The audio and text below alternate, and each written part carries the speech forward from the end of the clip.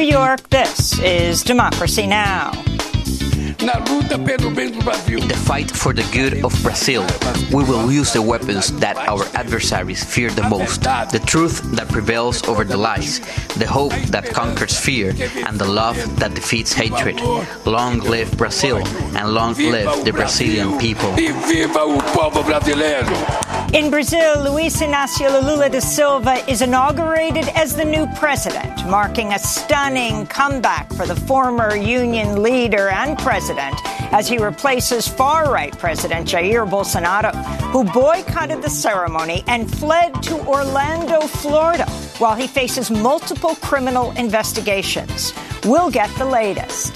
Then, after years of legal challenges from former President Donald Trump, Congress releases 6 years of his tax returns. These tax returns contain relatively little information and not information that almost anybody would understand. They're extremely complex. The radical Democrats' behavior is a shame upon the U.S. Congress. That's Trump's response. We'll speak with Pulitzer Prize-winning journalist David Cay Johnston, who says the tax returns show Trump knowingly committed brazen tax fraud. He's the author of The Big Cheat, How Donald Trump Fleeced America and Enriched Himself and His Family, as well as Perfectly Legal, the covert campaign to rig our tax system to benefit the super rich and cheat everybody else. All that and more coming up.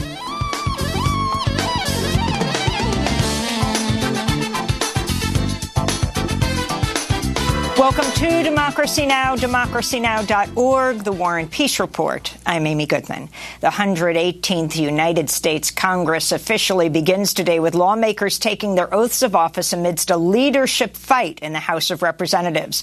Republican leader Kevin McCarthy is the front-runner to be elected Speaker of the House, but appears short of the 218 votes needed to clinch a victory in the first round of voting. That's despite a major concession McCarthy made to far-right Republicans over the weekend when he agreed to a rule that would allow a snap election at any time to oust him from the role of House Speaker.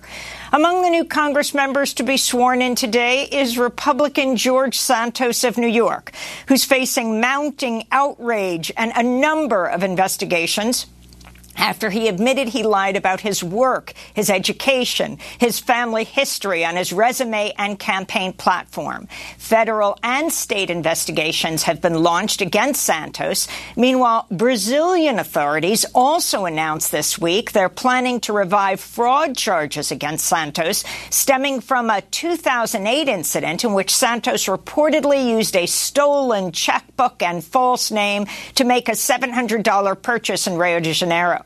The criminal charges were approved by a Brazilian judge in 2011, but by then Santos was already living in New York. He reportedly confessed to the fraud while still in Brazil, but has recently denied having committed any crimes.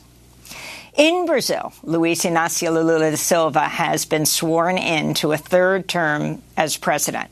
Lula spoke to hundreds of thousands of supporters in the capital, Brasilia, Sunday, pledging to fight poverty, invest in education and health, and halt illegal logging in the Amazon rainforest.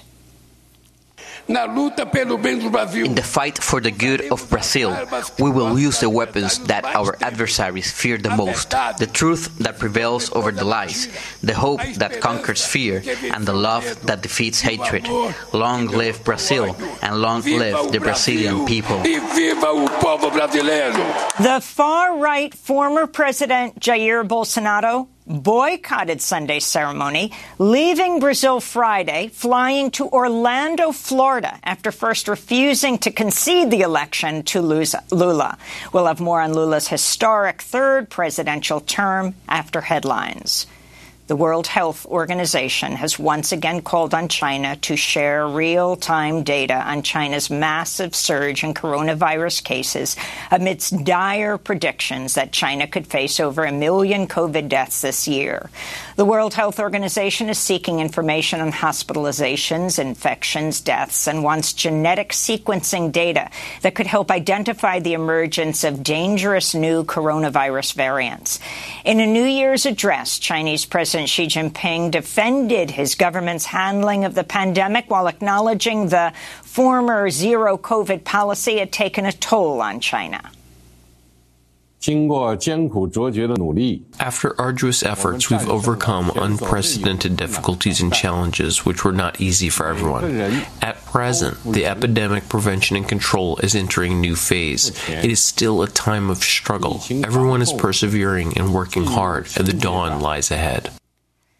In Europe, a massive heat dome has brought unseasonably warm winter weather that shattered records in at least 7 countries. Weekend temperatures soared by as much as 36 degrees Fahrenheit above normal over a vast region stretching from France to western Russia. This comes after Europe logged its warmest year on record in 2022.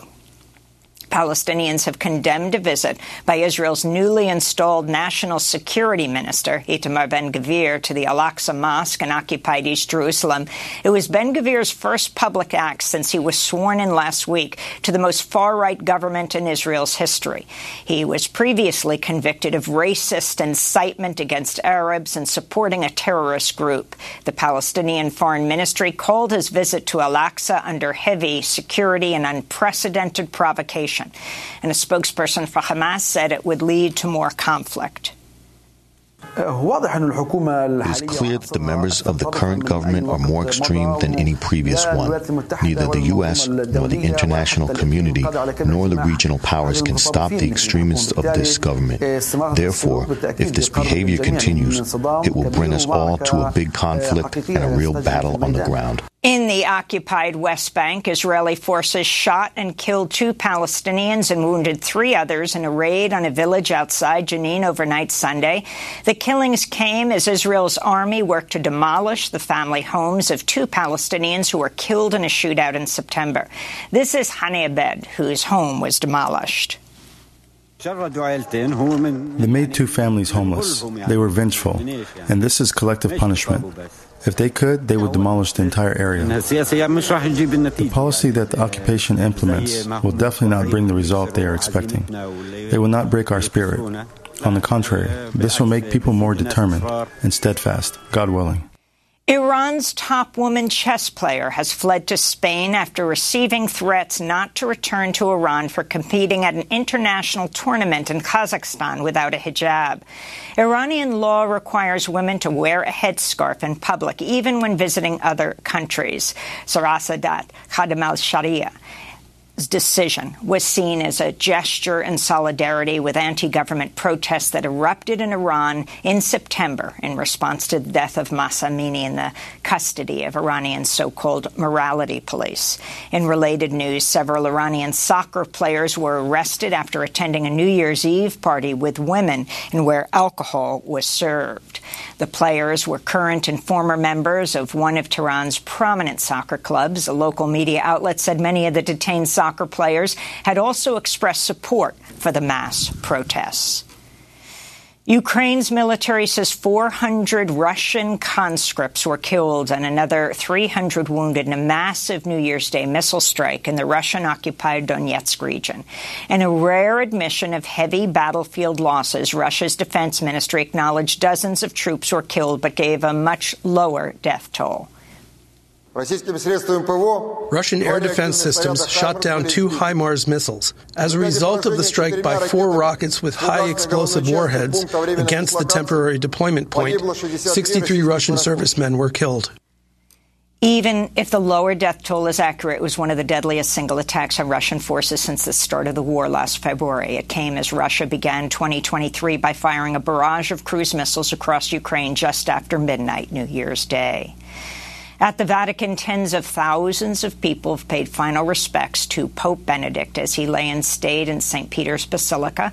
Benedict died Saturday at the age of 95 in 2013. He shocked the Catholic Church when he became the first pontiff to resign in almost 600 years. His tenure was marked by widening sexual abuse scandals in the Catholic Church. A 2021 report found Benedict failed to act in at least 4 cases of sexual abuse by priests when he was the Archbishop of Munich.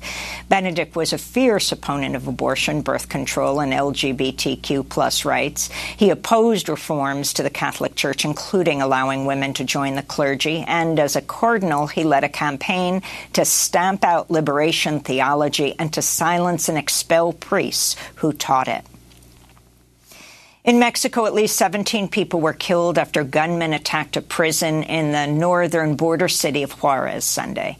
The Associated Press reports at least 24 prisoners escaped, identified by local officials as members of a drug gang with ties to a powerful cartel. The drug lord Rafael Caro Quintero is reportedly among the escapees. Juarez, located across the border from El Paso, Texas, has been an epicenter of drug violence since the launch of the U.S.-backed so-called war on drugs that's killed tens of thousands of Mexicans. The state of Missouri is slated to execute the first openly transgender woman in U.S. history. 49-year-old Amber McLaughlin is scheduled to die by lethal injection today unless a request for clemency is approved by Missouri's Republican Governor Mike Parsons. Her clemency plea details her traumatic childhood, facing horrific abuse from a foster parent and her adoptive father. She suffered from a brain injury and fetal alcohol syndrome, struggled with severe mental health issues as an adult, having attempted suicide several times. She was convicted of murder and other charges in 2006.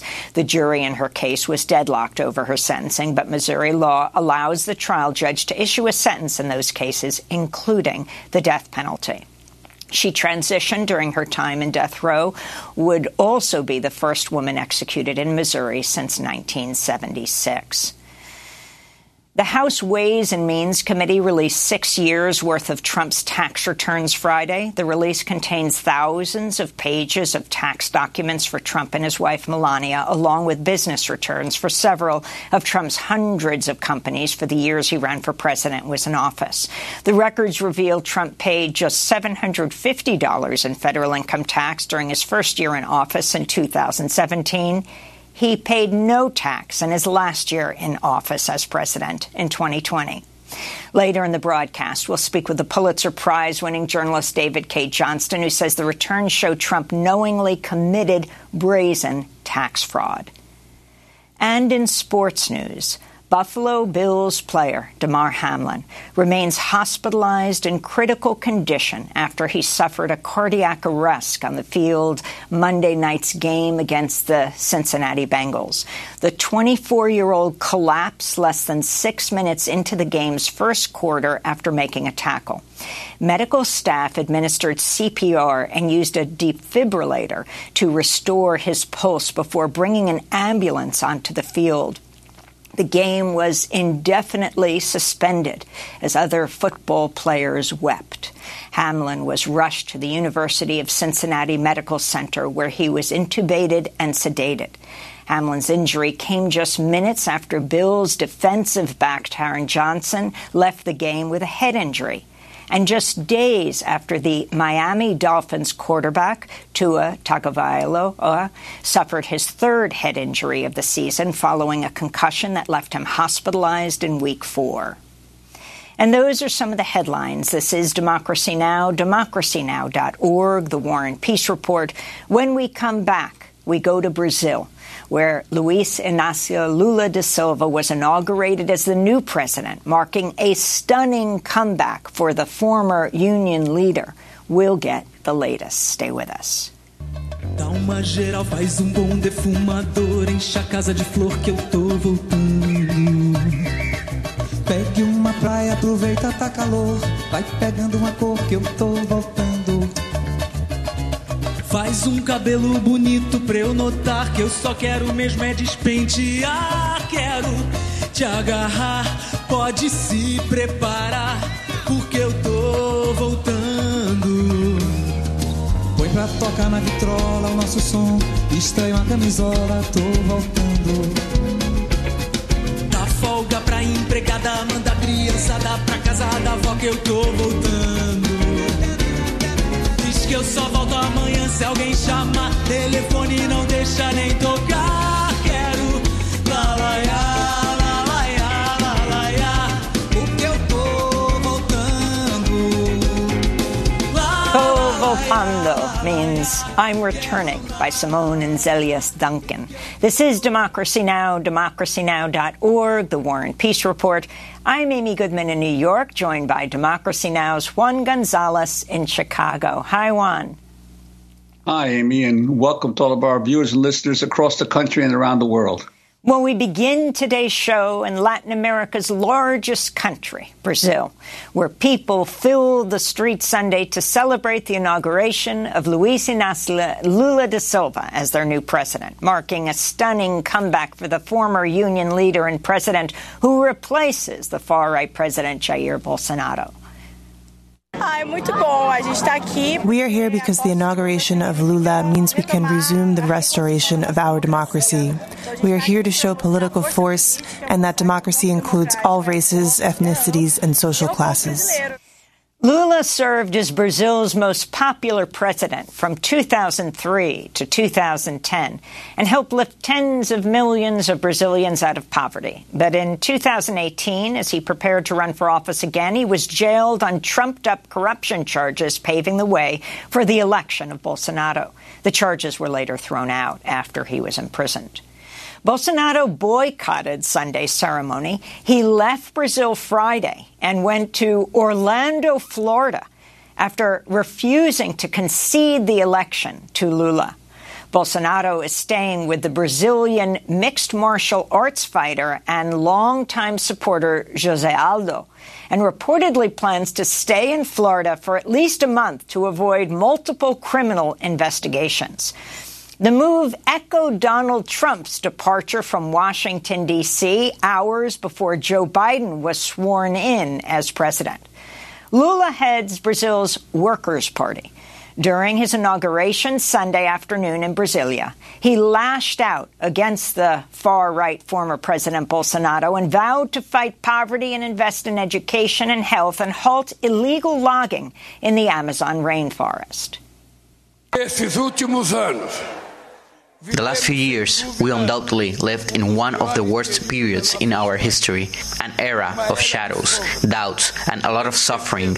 But this nightmare came to an end with the sovereign vote in the most important election since the country's return to democracy. An election that has shown the Brazilian people's commitment to democracy and its institutions. This extraordinary victory of democracy forces us to look forward, to forget our differences, which are much less than what unites us forever, the love for Brazil and the unbreakable faith in our people. Unfortunately, much of what we built in 13 years was destroyed in less than half that period. First, by the coup against former President Dilma Rousseff in 2016, and then by the 4 years of a government that destroyed the country and whose legacy history will never forgive. In the fight for the good of Brazil, we will use the weapons that our adversaries fear the most, the truth that prevails over the lies, the hope that conquers fear, and the love that defeats hatred. Long live Brazil, and long live the Brazilian people. Lula has appointed 11 women to serve in his government, more than any previous administration. The Goldman Prize winner, Marina Silva, was chosen as Brazil's environmental minister. She held the post in Lula's previous 2 terms in office, during which Amazon deforestation slowed significantly. Indigenous land and water defender Sonia Guajajara was named Brazil's first ever minister for indigenous peoples. Lula also nominated the black activist, journalist, and educator Aniele Franco as Brazil's new Minister of Racial Equality. She's the sister of Marielle Franco, who was a human rights and racial justice activist and member of Rio de Janeiro City Council before she was assassinated in 2018. Ahead of Lula's swearing-in Sunday, the Brazilian Supreme Court temporarily banned registered gun owners from carrying their firearms in the capital, Brasilia, until after the inauguration ceremony. The move came amidst rising concerns of violence from the far right and supporters of the defeated President Jair Bolsonaro.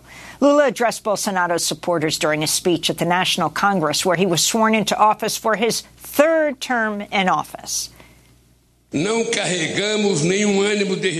do not carry any spirit of revenge against those who tried to subjugate the nation to their personal and ideological purposes, but we will guarantee the rule of law. Those who made mistakes will answer for their mistakes with the right to defense within the due legal process. As we broadcast, Brazil's new president, Lula, is paying his respects at the Afro-Brazilian soccer great Pele's open casket in Santos as one of his first actions as the country's new head of state. For more, we're joined by two guests. Maria Luisa Mendonça is director of the Network for Social Justice and Human Rights in Brazil and a visiting scholar at the City University of New York Graduate Center. And journalist Michael Fox is host of the podcast Brazil on Fire, former editor of NACLA. We welcome you both to Democracy Now! Maria Mendonça, let's begin with you. Just talk about the significance of Lula returning as president, what this means. Yes, this is very, very important. It's a historical moment for Brazil. And as we heard from Lula and also from the supporters that were present at the inauguration, this is about the return of democracy in Brazil, because Bolsonaro was only able to get elected because there was a parliamentary coup against former President Dilma Rousseff in 2016 that opened the space for that. And then Lula was arrested, although there was no evidence against him. So it was a long way to return to democracy, and I think it was very symbolic that it was important that Bolsonaro was not present at the inauguration. So what meant was that there were representatives from different diverse sectors of Brazilian society that made Lula the new president. So it was a very important symbolic moment and a moment of joy. And also it was important because in the first day, Lula also issued several executive orders that are very important in terms of changing policy and rebuilding Brazilian institutions in areas of environmental protection, education, gun control, and also changing policies, for example, to stop privatization of key public corporations in Brazil. And Maria Luisa Mendonça, I'd like to ask you about while Lula himself is personally still very popular in Brazil, the same is not necessarily true for the Workers' Party. What's going to be the problems that he faces with the new Congress, if you could talk about that? Yes, there are very strong lobby in Congress.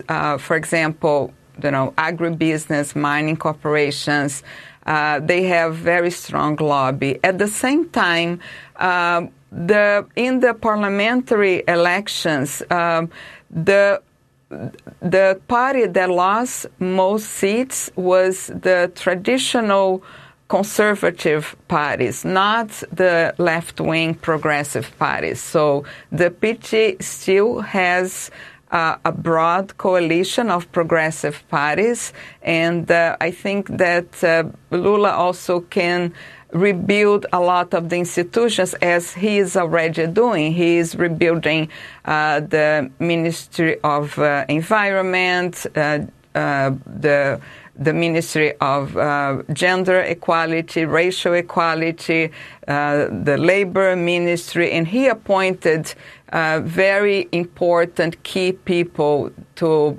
run those institutions. So I think that he's going to be able to advance progressive policies.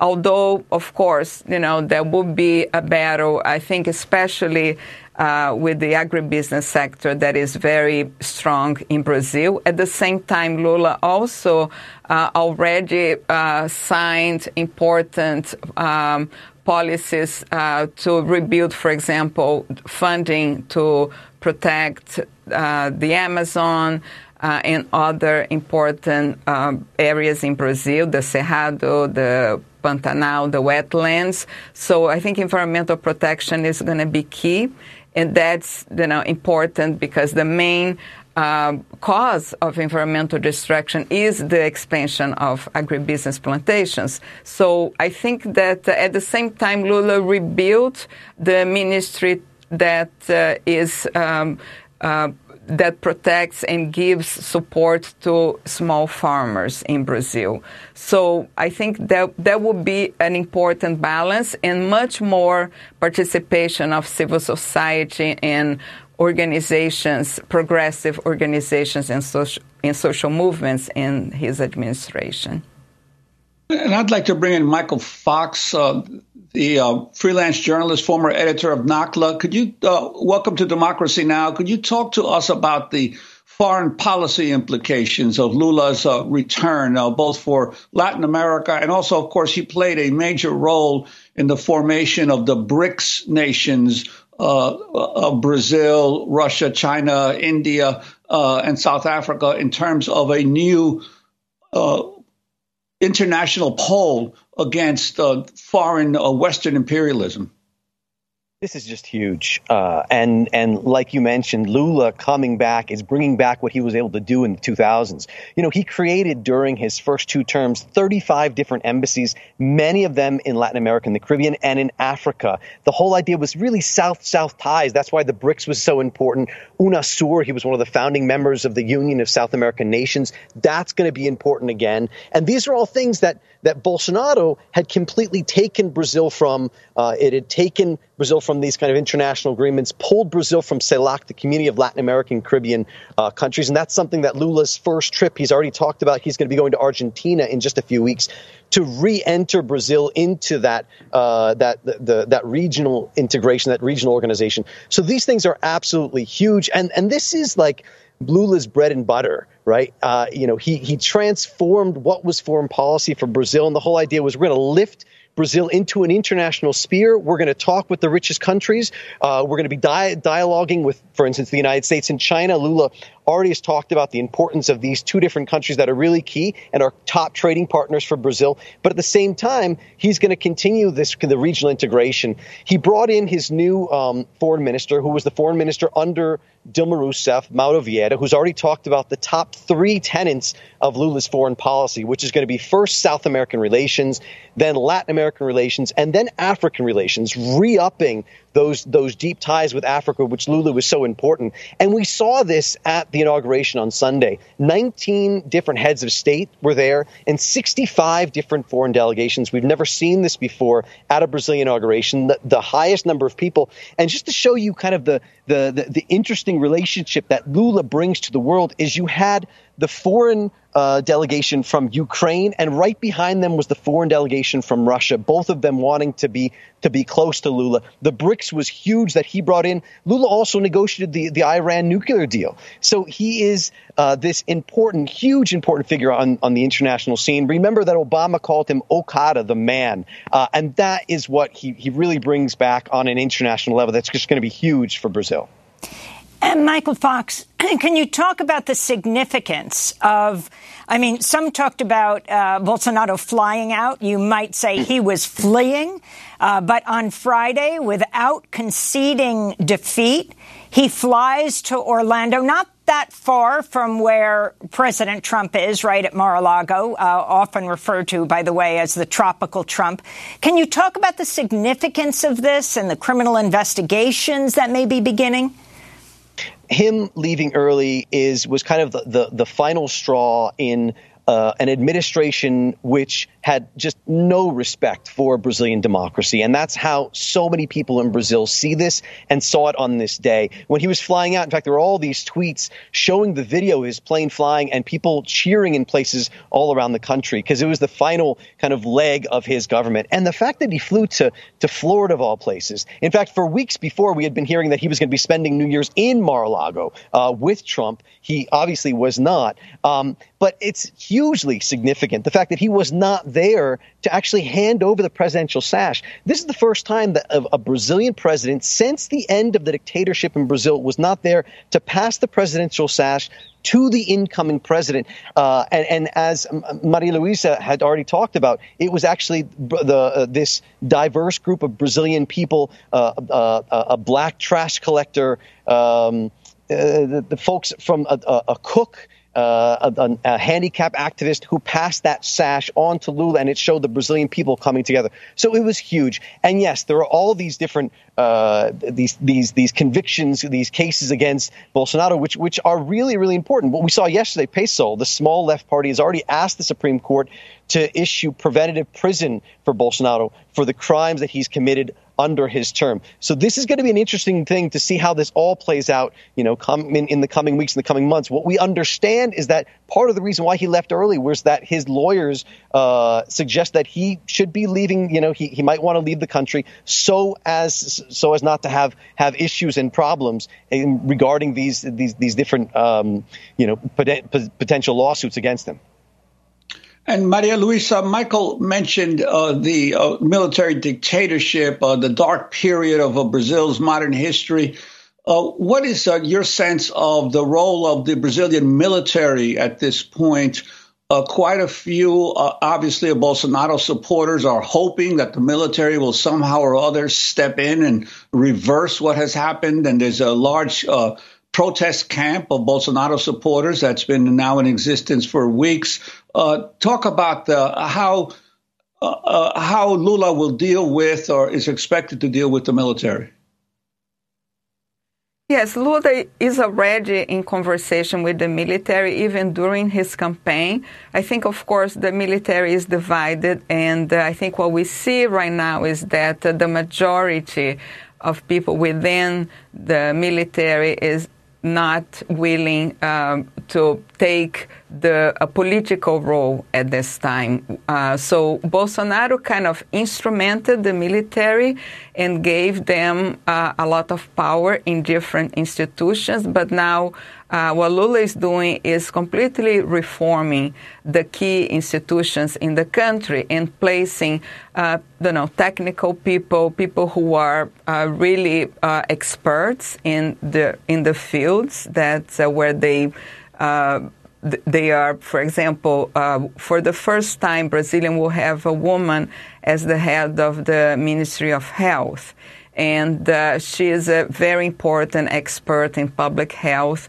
And they are going to be investigating why Bolsonaro did not buy vaccines at the time, why there were so many deaths in Brazil because of COVID that could be prevented. So, I think that we are rebuilding and transforming the institutions, and the military is going to keep its traditional role and not, take the role of civilian and civil society organizations. So I think that, there has been negotiations, and I think we are very happy, social movements in Brazil are very happy with how Lula is rebuilding the institutions and, really bringing the best experts to each area in terms of, now moving forward and rebuilding policies that would benefit the majority of the society. Let's talk about the people he's appointed, the 11 women to serve in the government, more than any other previous administration, like the Goldman Prize winner Marina Silva,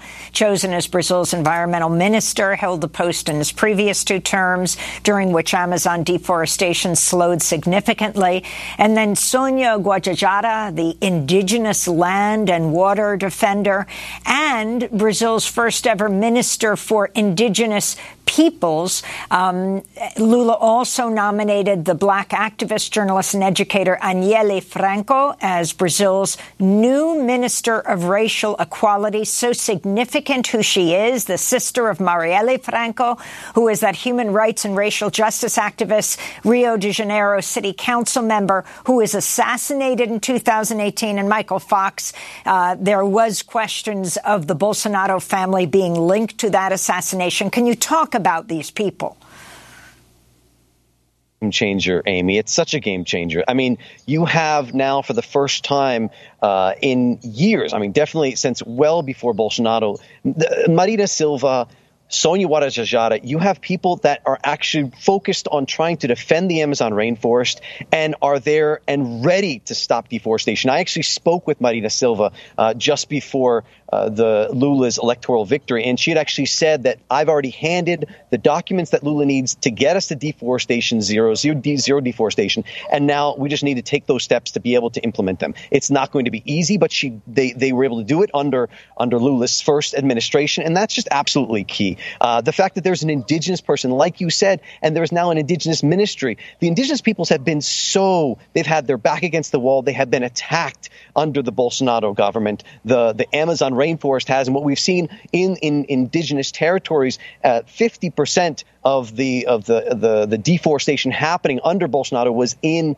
and on indigenous and conservation zones. So the fact that there is now an indigenous ministry led by indigenous activist Sonia Guajajara, who is part of the largest indigenous organization, is just absolutely key. The fact that Marielle Franco's sister is now the head of racial justice is just huge. And so all these things bring in this absolute change. I mean, when we talk about the themes that Lula's government means, the idea of diversity, of unity, and absolute change from what we've seen under Bolsonaro, the pushback on the white supremacy that's been attacking Brazil so much, and the attacks and the lies, this is just a complete game changer for Brazil, and it really marks what the coming days and the coming weeks and the coming months are going to mean for Lula.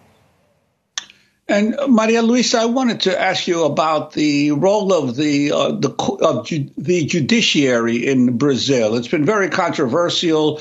The judges have been accused oftentimes of trying to shape the political process by their rulings. How do you expect the Supreme Court and the judiciary to act now under with the new Lula administration? Yes, we have seen a change in the Supreme Court since the parliamentary coup against President Dilma Rousseff, because the Supreme Court went along with the coup at that time. But I think during the Bolsonaro administration, he was so extreme in terms of attacking all democratic institutions in Brazil, including attacking the Supreme Court, that then we saw the Supreme Court taking a turn and really making sure that we will have free and fair elections this time, and getting Lula out of jail and restoring democracy. So I think that we have seen that change, which is very important. And also the new Minister of Justice in Brazil also is willing to move forward, for example, with the investigation on the assassination of Marielle Franco and many other investigations that were stopped during Bolsonaro's administration. So I think we will have important advancements in that area as well, in terms of fighting against impunity in the country. And, of course, there will be always a battle. Sérgio Moro, who was the judge that, made up the case against Lula, was elected to the Senate. So, of course, we will have still a lot to do in terms of activism in Brazil. But we have very important measures and policies that just in this last couple of days we have seen that key policies have been announced. Finally, Michael Fox, one of his first acts in office, Lula dos Santos today in Brazil, paying respects to Pelé, known as the King, the great Afro-Brazilian soccer player, the soccer icon of the world, at the 16,000-person stadium where he made some of his best goals, comforting Pelé's widow. If you could end by talking about the significance of this start. And interestingly, Pelé, who overcame so much racism in Brazil, yet also the complex relationship he had with the Brazilian coup leaders. Absolutely. I mean, the fact that this comes in one of Lula's first days, and the fact that he says, despite just being inaugurated, I'm going to this, is really, really key. The loss of Pelé has been huge for Brazil. There was 3 days of mourning. The lights were on, and at the stadiums across the country, people came out crying because of what he meant. This is the soccer great, but he also unified a country, right? And brought them forward so much. Now, like you said, his relationship with the dictatorship, his relationship with power was very complicated because he didn't often speak out.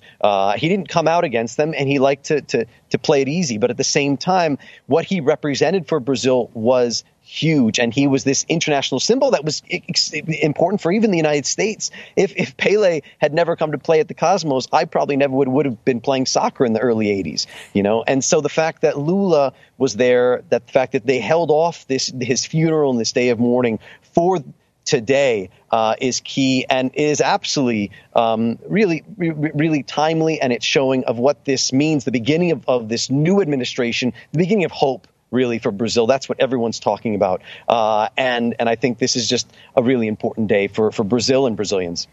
Well, we want to thank you both for being with us. Michael Fox, former editor of NACLA, host of the podcast Brazil on Fire, and Maria Luisa Mendonça, director of the Network for Justice, Social Justice, and Human Rights in Brazil. Next up, after years of legal challenges from former President Donald Trump, Congress releases 6 years of Trump's tax returns.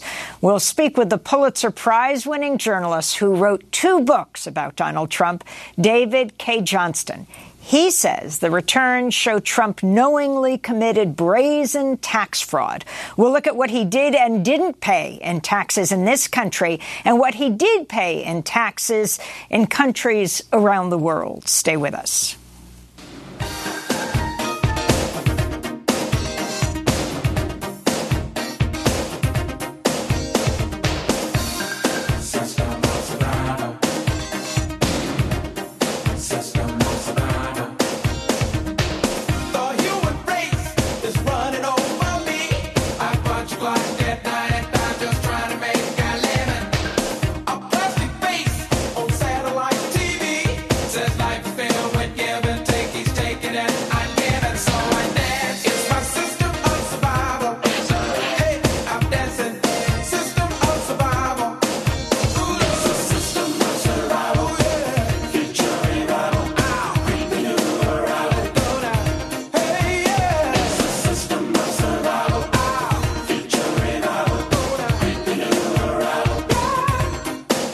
System of Survival by Earth, Wind & Fire. The band's drummer, Fred White, died New Year's Day at the age of 67.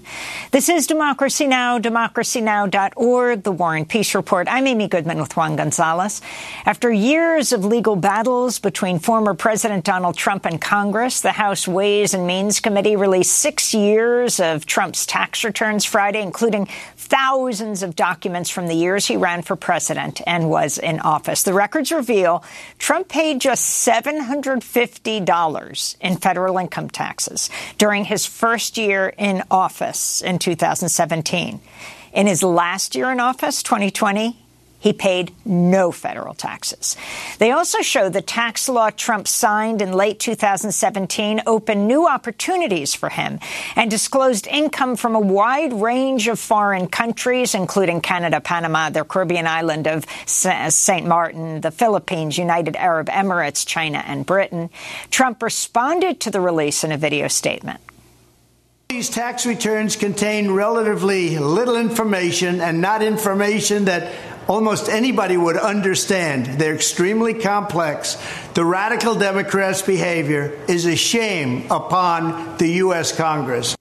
In fact, our next guest says the tax returns show Trump took tax losses he knew were fraudulent and that Trump knowingly committed brazen tax fraud. David Cay Johnston is Pulitzer Prize-winning investigative reporter, co-founder of D.C. Reporter's most recent book titled The Big Cheat, How Donald Trump Fleeced America and Enriched Himself and His Family. Also wrote Perfectly Legal, the covert campaign to rig our tax system to benefit the super rich and cheat everybody else. David, welcome back to Democracy Now! It's great to have you with us. Talk about what you found most significant, what you were most surprised by in these latest tax releases. Well, that Donald used a number of legal devices to reduce taxes is no surprise. But he did something absolutely brazen. And that requires we go back to 1984. That was the year Trump Tower was selling apartments like crazy and his first casino opened. So he had Amazons of cash flowing into his pockets. He filed a tax return that included something called a Schedule C. That's what freelancers use. It's what I use for my book writing business. And on it, he showed no revenue, but over $600,000 of expenses. Auditors from the city of New York and the state of New York spotted that, disallowed it. Trump demanded trials. He lost both. The judges wrote scathing opinions about what he was doing. So what turns up in the 6 years of tax returns? Well, he filed 65 of Schedule Cs. 26 of them had zero revenue and hundreds of thousands of dollars in expenses. There were a handful of others where the income and the expenses exactly to the dollar equaled out, which is impossible to believe is anything but manipulation. For those 26 returns where he was on notice that it's illegal to create a fictitious business and take deductions, he could easily be prosecuted either by the federal government or Alvin Bragg, the Manhattan district attorney, for cheating on state taxes the same way. And that, I think, is the most brazen thing in there. And David Cay Johnston, for those people who are not familiar with these Schedule Cs, what are the IRS regulations about being able to have a business that has no income but has all kinds of expenses? And how long can that go on before the IRS normally has a red flag to go after you? Right. You can start up a business and have expenses to start up, but you have to show that you were attempting to make a profit. If you go on for 5 years, the IRS will almost always declare that this is a hobby and the taxpayers aren't going to subsidize your hobby. But that Trump did 26 of these shows how determined he was to thumb his nose at the law.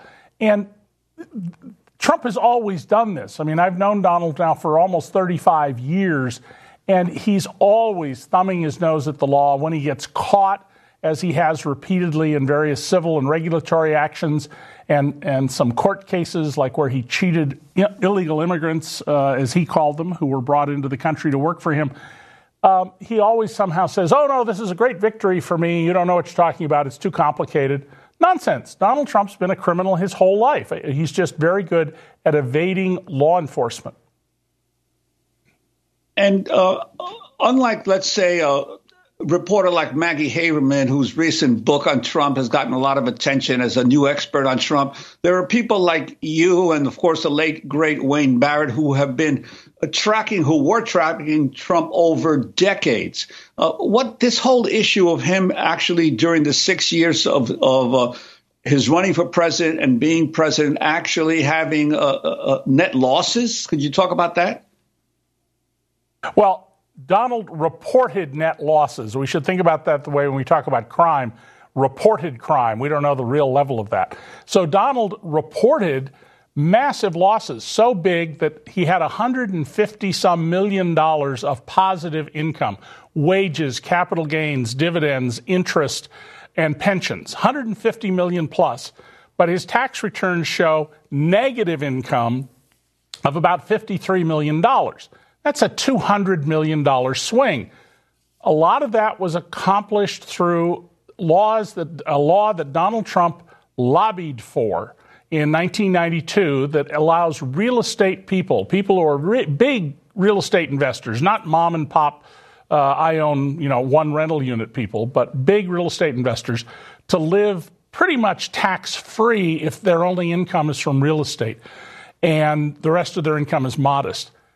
Donald, I've been told by a number of retired IRS agents who've reached out to me that they've gone over the returns, and their fundamental conclusion, and these are people who don't know each other, they know me, they all said the same thing. A lot of the numbers on the tax returns appear to be just made up. Of course, who ever heard of Donald just making something up? I wanted to go back to 2016, one of these key presidential debates between Donald Trump and Hillary Clinton, with this exchange about Trump's taxes. So you've got to ask yourself, why won't he release his tax returns? And I think there may be a couple of reasons. First, maybe he's not as rich as he says he is. Second, maybe he's not as charitable as he claims to be. Third, we don't know all of his business dealings, but we have been told through investigative reporting that he owes about $650 million to Wall Street and foreign banks. Or maybe he doesn't want the American people, all of you watching tonight, to know that he's paid nothing in federal taxes, because the only years that anybody's ever seen were a couple of years when he had to turn them over to state authorities when he was trying to get a casino license, and they showed he didn't pay any federal income tax. So that makes me smart. That makes me smart, Donald Trump said in the background. And then 4 years later, in the presidential debate with Joe Biden, with moderator Chris Wallace. I know that you pay a lot of other taxes, but I'm asking you the specific question. Is it true that you paid $750 in federal income taxes each of those 2 years? I paid millions of dollars in taxes, millions of dollars of income tax. And let me just tell you, there was a story in one of the papers. I paid $38 million 1 year. I paid $27 million. Show us your tax returns. I went. You'll see it as soon as it's finished. You'll see it. If you want to go to the Board of Elections. There's a 118-page or so report that says everything I have, every bank I have, I'm totally under-leveraged because the assets are extremely good, and I built a great company. I'm asking you a specific question, which is... let me tell you... I understand all of that. I understand all of that. No, Mr. President, I'm asking you a question. Will you tell us how much you paid in federal income taxes in 2016 and 2017? Millions of dollars. You paid millions of dollars? Millions of dollars, So yes. not $750? Millions of dollars, and you'll get to see it. You'll get to see it. When will we get to see it? Well, we just got to see it in 2022 at the end of the year. I wanted to ask you to respond to these, David Cay Johnston, to your allegation that just shows he committed tax fraud, which would mean he should end up in prison.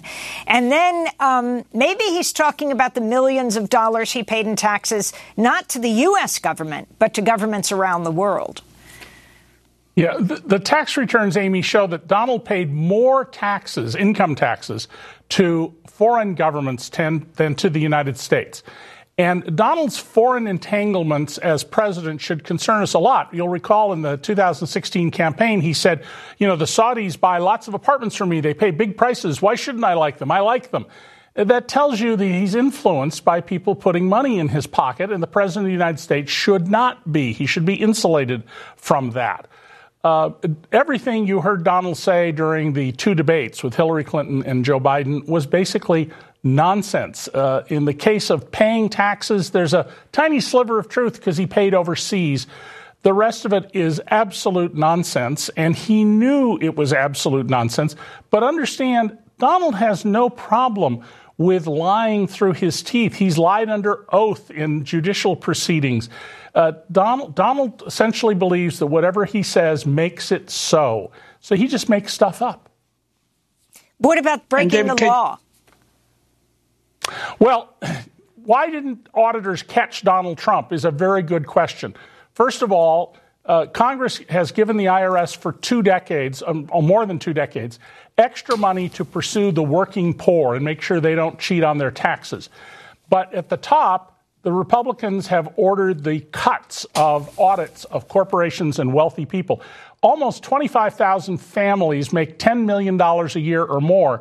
In the most recent year, we have data, 66 audits were closed. That's nothing. That's a fraction of 1% of those families.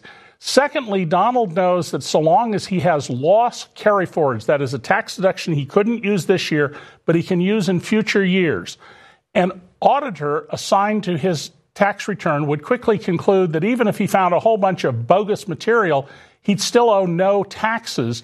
So the IRS practice is generally to close such a file and move on to one that's easier and will produce immediate revenue. We need to change that. I've asked the IRS and members of Congress now for decades to conduct a detailed study of people who report negative incomes, not once in a while because a business fails, but year after year after year, which is what Trump does. I think we discover some shocking things about our tax system. Yes, Juan. David, I'd like to ask you, in terms of this, going back to the Schedule C issue that you mentioned, you highlighted. In one piece you wrote about it, you said that you thought that this was the easiest case to make in terms of a potential criminal activity.